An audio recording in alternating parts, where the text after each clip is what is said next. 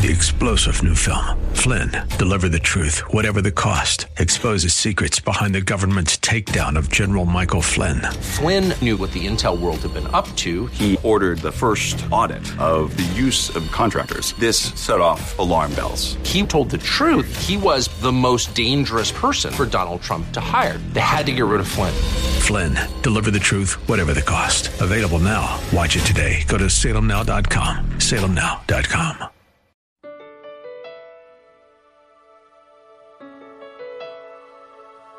Hello and welcome once again to Reaching Your Heart in this brand new year. Pastor Michael Oxentenko's message today is entitled Alive and Alone. Now, if you'd like to listen to this message in its entirety without interruption, it's available for you at reachingyourheart.com. Due to our time constraints, we're not able to bring you the entire broadcast at this time, but you can go there. Just look for the broadcast schedule on the main page. Again, that's reachingyourheart.com. Let's get underway with today's broadcast. Here now is our pastor teacher, Michael Oxentenko, with Alive and Alone, today's Reaching Your Heart. Let's pray. Dear Heavenly Father, we want to go home, and there's a darkness in the world, thick darkness that covers the people. You know, the leaders of the world don't have a clue how to fix it. Every week the news gets worse. People are dying for religious persecution in Iraq. The Bible says it will one day happen in the United States of America. So we don't live in a stable world. And we don't want to count ourselves ultimately as citizens of this world. We want to be citizens of the one that's coming. And Father, you know it's in our heart to build that church, to grow, and to see your will fulfilled in our lives. But Lord, may it be in our heart to have Jesus first, and to be surrendered to Him, that He would be in us the hope of glory. In Jesus' name, amen. Before there was evil, there was a time in the beginning when something was not good. You understand what I'm saying? Before there was evil, there was a small period of time in the very beginning when something wasn't good. And when something is not good, it is very possible that something evil can take its place.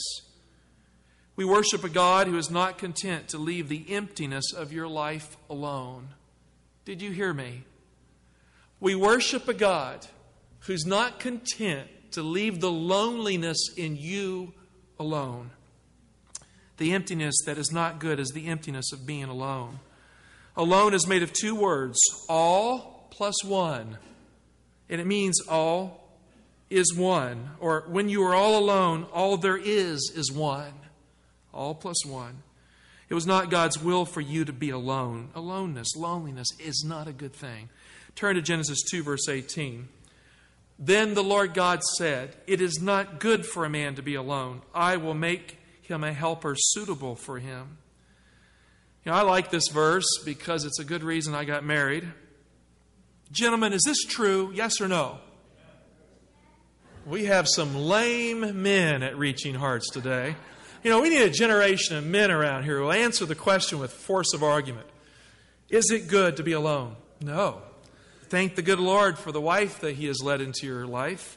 God made Eve from Adam's rib to guard his heart. You know, sometimes we get these sermons where they talk about, well, she was from a rib so he wouldn't step on her. Below the head so she wouldn't be a superior. That doesn't have anything to do with it. He chose a rib because a rib guards the heart, guards the vital part that is inside. She was to be the guardian of his heart, a strong role, not a weak one. He was to guard the garden, she was to guard his heart. And when a wife guards her husband's heart, he finds a garden that is home, and he's not alone. So she was a protector just like he was. God said it is not good for a man or woman to be alone. This is the very first time in the Bible that the statement is made that something is not good. The God of creation calls Himself an I very early on, but it is equally true that He calls Himself us or we. And as powerful as God is, and as ancient as God is, and yet God by His very nature is not alone. God is in fellowship with God as the triune God who is one. The Father, the Son, the Holy Spirit, the Holy Trinity, they are one, and the one that makes them up is not alone. Genesis 1:26, then God said, let us make man in our image, according to our likeness, and let them rule over the fish of the sea, and over the birds of the sky, and over the cattle, and over all the earth, and over every creeping thing that creeps on the earth. I mean, here we have the language of creation, and God doesn't say, I will do this. He says, let us do this. The triune God, the Father, the Son, the Holy Spirit, are a family of personalities that are one God. When God made Adam and Eve in His image, the man who was one and the woman who was one became one together in the image of God. And man was no longer alone. And I just want to say amen to that. My wife has been at the family reunion. She took an extra week with family. I'm undone till she comes home. When she gets home, life will be better for me. I don't cook that well. She's better at it than I am, I think. I taught her to cook, but she makes sure I'm fed. And then she gives me the liberty, if she can't do it, to send me out to get something to eat. It works. So, loneliness is the disease that eats at you inside until the inside is hollow and the emptiness of a lonely life overtakes the heart within. Let's face it, loneliness is an awful disease. We worship a God, friend, who seeks the soul that is alone. He is not content for you to be alone because it is not good to be alone. There are different kinds of loneliness in life. There are lonely children who seek a parent. Plenty of orphans in this world who would give anything to have a bad mom or dad just to have a mom or dad. If they don't find one, they fail to develop cognitively and morally. And sociopaths, it has been shared with us by social scientists, are nothing but children who haven't bonded, who have lost the capacity to experience empathy because they've been alone. There are lonely men and women who seek a life companion. There are lonely people in marriages where two people live but never really connect, so loneliness can be found in a home. There are lonely people in the church who come to church, but they don't come to God and they don't come to serve in relationship with others, and so they're lonely. A spectator is by definition a loner who looks on at a distance but never enters the game. There is loneliness that is spiritual too. This is, I think, the worst kind of loneliness. It's the feeling deep inside that God isn't there, or worse, that God doesn't care. Loneliness. If a person lives for too long with this kind of loneliness, because it's the worst kind, life itself loses its meaning. It is not good for a man or woman to be alone in the church without God. I mean, when you come here, it should be the place you find Him. But more profoundly, He finds you. Here is not here for no reason. It's here for a good reason. Because God seeks you in your loneliness because He cares about you. He does not want you to live an independent life without His love and power and presence in your life, friend. If a person lives for too long without God, life loses its meaning. When Jacob, he was the liar, the supplanter, the one who stole the birthright from his brother. When he was overcome with his sin, he sent his family across the stream of the river Jabbok. He was fearful of his brother, whose army was on the horizon. And he stayed on the other side of the stream, away from his family, to plead with God. He had sinned against his brother by lying to secure the birthright. Years had passed. He had grown prosperous, but that was nagging at him. He had fled for his life in the very beginning. He'd met God in a dream as he was fleeing to that land that he'd been in for so many years. And on the way, as he was running from his brother, he met God in a dream at Bethel. And he saw a ladder that stretched from heaven to earth, and it stretched all the way down to him on the ground. And the God that was way up there spoke to him way down here. And God promised Jacob that He would be with him, and yet his life was hard, and dangers were ever present to take his life away, it seemed. So on his journey home after years in exile, Jacob's fear of his brother loomed large in his heart. His sin was great. He needed resolution. His brother was a man of war. He was not a man of war. Jacob was afraid that night, afraid of the future, afraid of circumstances he couldn't control. So Jacob sent his family over the river, and he stayed alone on the other side of the river. His sin loomed large inside his heart, and he felt very much alone. He needed God to fix the mess he couldn't fix. Genesis 32:24. Then Jacob was left alone, and a man wrestled with him until daybreak. As you look at the context of this story, that man that Jacob met in the night was the pre-existent Christ who had created the light. He was the messenger of God's presence that had guided Abraham, that was there with his father Isaac, and now in the night he wrestles with the very overlord protector that had created the world. It was Jesus Christ. Jacob's trouble was Jacob's fight in the night with the pre-existent Christ, who sought him out on the other side of the stream, who on the side where there are many, he was on the other side where he was all alone, and he found him in his aloneness. That's the side where every person sooner or later comes to be. When you're lonely and you can't fill the void, when there's a hole in you that can't be put together, it is at that moment that God comes to you if you are open for Him. The other side of the stream, he was alone. Jacob won the fight in the night because he would not let that man at the river Jabbok go. He held on to him like Velcro. He said, I will not let you go. You know, there are men and women who give up on God so easily. They just give up. They don't fight in the night to hang on to God. They don't fight in the night to hang on to a Savior who's Jesus Christ. Finally, the man in the night touched his hip and it dislocated. It was removed from its socket. Just like that, he could have taken his life by the snap of his fingers. And so what did Jacob do? Did he quit? No, he kept on wrestling in the night. With his leg dangling, he would not let the man go that held the answer to his future. He let his sin go that night, but he did not let Christ go that night. And when the morning came, and it always does if you're fighting in the night, if you hang on to God, the morning always comes. It's not forever night. If you hang on to God, the night goes away. And so as the dawn was breaking, the man who was the pre-existent Christ spoke to Jacob beside the river. Genesis 32:26. Notice what the Bible says. Then he said, let me go. I mean, this is the master of the universe asking Jacob for the favor to let me go. Let me go, for the dawn is breaking. But he said, I will not let you go unless you bless me. Have you prayed a prayer like that to God? I will not relinquish my faith in you. Bless me. Bless my children. Bless my family. Bless my church. Bless my life. I will not let you go. I mean, this is what faith is. Faith hangs on to God in the night with the fight for life. Jacob modeled faith. He was alone. It looked like he would die alone on the other side of the stream in the night. But somehow Jacob recognized that this man in the night was the very one who blesses the life. All his life, Jacob wanted the blessing from his father. He lied to his father Isaac to get it. He claimed that he was his brother Esau. He went into the tent that night and said, I'm Esau. Now give me the birthright and the blessing. And his father said, well, you don't. The voice is like Jacob's, but the furry arm is like Esau. So he blessed him. But the blessing turned to dust as he fled in the night from his brother to save his life. It wasn't the full blessing.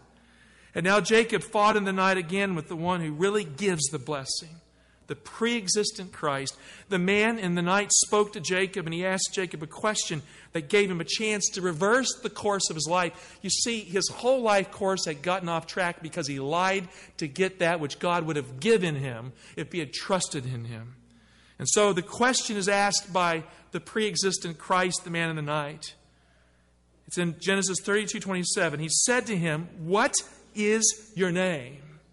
He had told his father his name was Esau. And now he answers. He said, Jacob. And then verse 28, and he said, your name shall no longer be called Jacob. Why?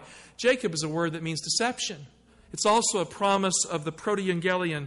It's an echo of the proto-evangelion promise that the seed of the woman would crush the head of the serpent with his heel. It's the basic root word for Jacob. He said, your name shall no longer be Jacob, but Israel, for you have striven with God and with men, and you have prevailed. Friend, Jacob's life serves as an evidence that you can find God in the night. But more profoundly, God can find you in the night when you're all alone. He's the one that shows up for the fight. I mean, if you have no struggle with God in your life, you probably will never know God. But if you're struggling, that's evidence that God is there, because you don't struggle with a phantom.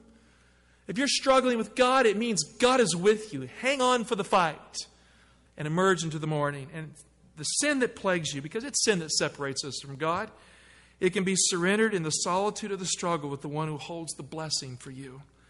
That night, Jacob fought with the pre-existent Christ, and Jacob won the fight for life and the fight for the blessing. You can too. Alone and alive, he won the fight on the other side of the stream. Sometimes a person feels all alone in the church as they try to serve God with huge pressures on their shoulders. Am I right? Yeah. When there are too few hands that roll up the sleeves, the man or woman of God sometimes has to stand alone to do the work of God because there is not a broad consensus that every person is important in the plan of God. And so we have a few folks who carry a burden more than they should. I'll tell you one man who carried it here for many years. His name is John Butler. I'm not even going to go into what this man put up with to make sure we could get to the time where we could build a church. It is huge. He did not allow this church, because of weakness in the congregation, to slip aside. But you know what? It's not God's will that a great man or woman carry the burden alone. Moses was such a man. And under the strain of service, he felt alone. Like little children in a temper tantrum, the people of Israel were begging Moses for meat to eat in the desert. They wanted to go back to McDonald's in Egypt rather than go forward with manna and follow God. They wanted to eat meat like the kind they had in Egypt, not the food that God gave them. Now, of course, they ate the Passover lamb and this kind of thing when God had commanded them. But they said, we don't like your cooking, God. We want to go back to Egypt. Numbers 11, 13, 14. Where am I, Moses says, to get meat to give to all this people? For they weep before me and say, give us meat that we may eat. That even rhymes. I am not able to carry all this people alone. The burden is too heavy for me. Moses said, I am not able to carry this people alone.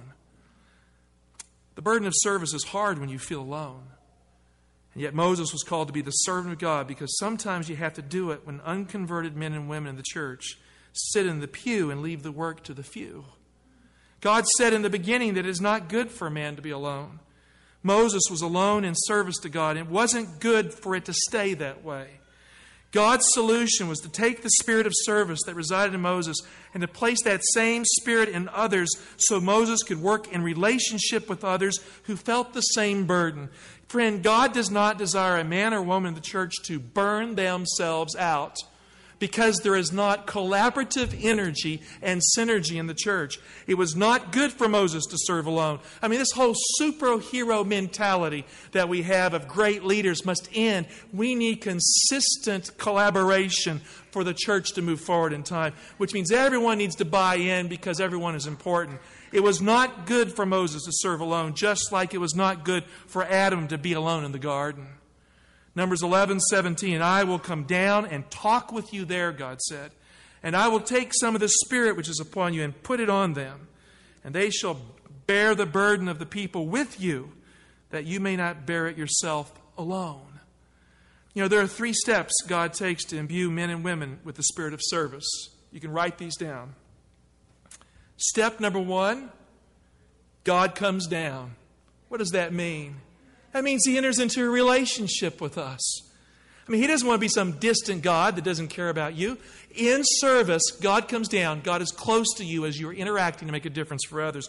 God's presence is the necessary ingredient for change in your life. And so service becomes a vehicle for growth and character development and for God's presence. When God is with a man or woman, that man or woman can do amazing things because God is there. Step number 2, God spoke. That's what it says. He spoke. He spoke to the people through Moses. God's word provides power for His people. When God speaks to you and God tells you what you are to do, you have all the power in the universe in His word to accomplish what He has commanded. So God spoke to Moses and to them through Moses. And the same God that spoke the world into existence in 6 days, who rested on the 7th day, He spoke to the people through Him, and He gave them each their work to do. The God of creation, friends, speaks to His people. When He speaks, He tells you what you are to do. If God is with you, and hear what I'm saying, God speaks to you. And He will not tell you to do nothing in the church. He'll tell you to get busy, roll up your sleeves, and make a difference for the sake of Christ. Step number 3. God takes the Spirit and gives it to those who are set aside to serve. He said, I want to take the Spirit of you, Moses. I want to spread it around. I don't want just one Spirit-filled person. I want a nation of Spirit-filled people. In a real sense, you can't have the Spirit if all you want to do is pray for the Spirit. Did you hear me? You can't have the Holy Spirit if all you want to do is pray for it. The Spirit comes to men and women who serve God, who serve in the Sabbath school, who serve Him as deacons, elders, evangelists, in a hospitality ministry, who go to the homeless, the prisons, as teachers and witnesses for Jesus Christ, who help with the infrastructure of the church, who serve Him as administrators or just plain servants, who pitch in to get things done when they're called on by God because they hear God speaking to them. If you want the Holy Spirit, you must ask God to give you just the right place to serve Him in the church. I can guarantee you that if you think you have no place of service, you have not yet received the Holy Spirit. In Ephesians 4:12, Paul tells us that the gifts of the Spirit are for ministry and for the building up of the body of Christ. You know, a minister is a worker for Jesus Christ in the church. I'm just one minister. There are many out there. I'm a minister, though, but I'll tell you what I do in the week. I put a solid week of work in for this congregation that has nothing to do with preaching. I'm not afraid to mow the lawn at the property. And that mower is fun, by the way, because it's like a go-kart. So I do it for the fun of it. But I'm not afraid to mow the lawn. And, you know, deacon work is not above the senior pastor here. You see, we're together in this thing. And, you know, I believe men should be men of God. So God doesn't want us to be lazy men. You hear me? He wants us to be committed, engaged men who do the work of God. And women, I found, very often do the work that men should be doing, and praise God for the women of the church. Women of God are active and engaged as well. And so if you want your family to be saved, if you want the Holy Spirit to be poured out in your life, find a role. Don't wait for the nominating committee to figure it out. Seek it out. Because God speaks to you. And find that spot where it isn't getting done and put yourself there and watch God grow you for His kingdom.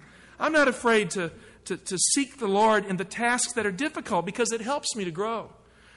If you're not working in some way in the church for Jesus Christ, friend, it's very possible that you are not walking with Jesus Christ and that you're in need of the Holy Spirit in your life.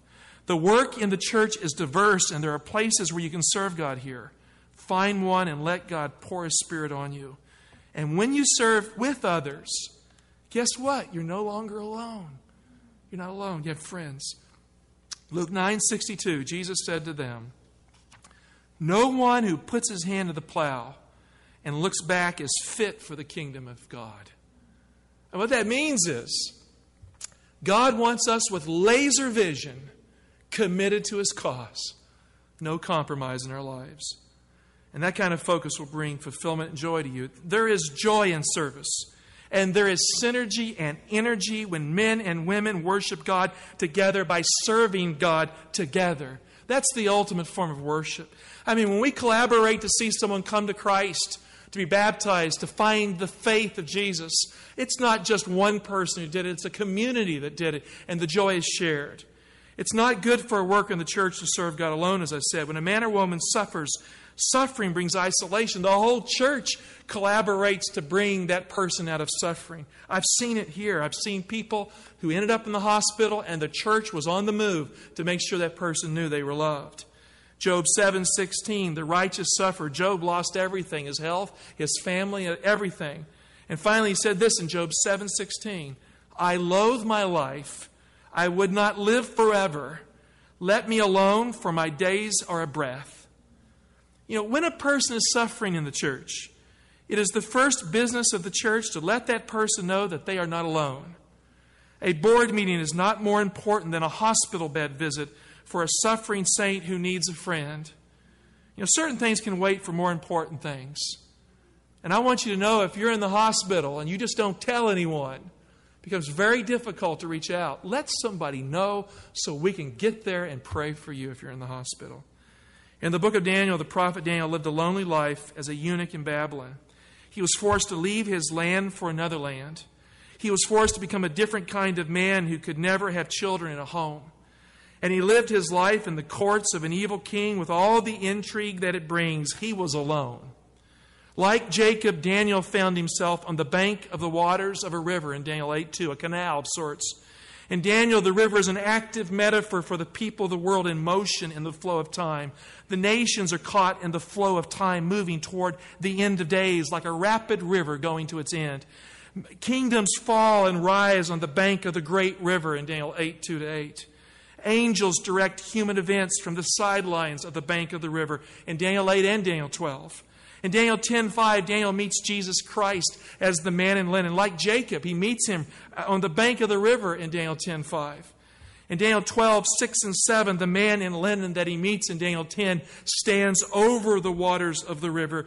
He is the pre-existent Lord who governs the flow of the river that moves to the end.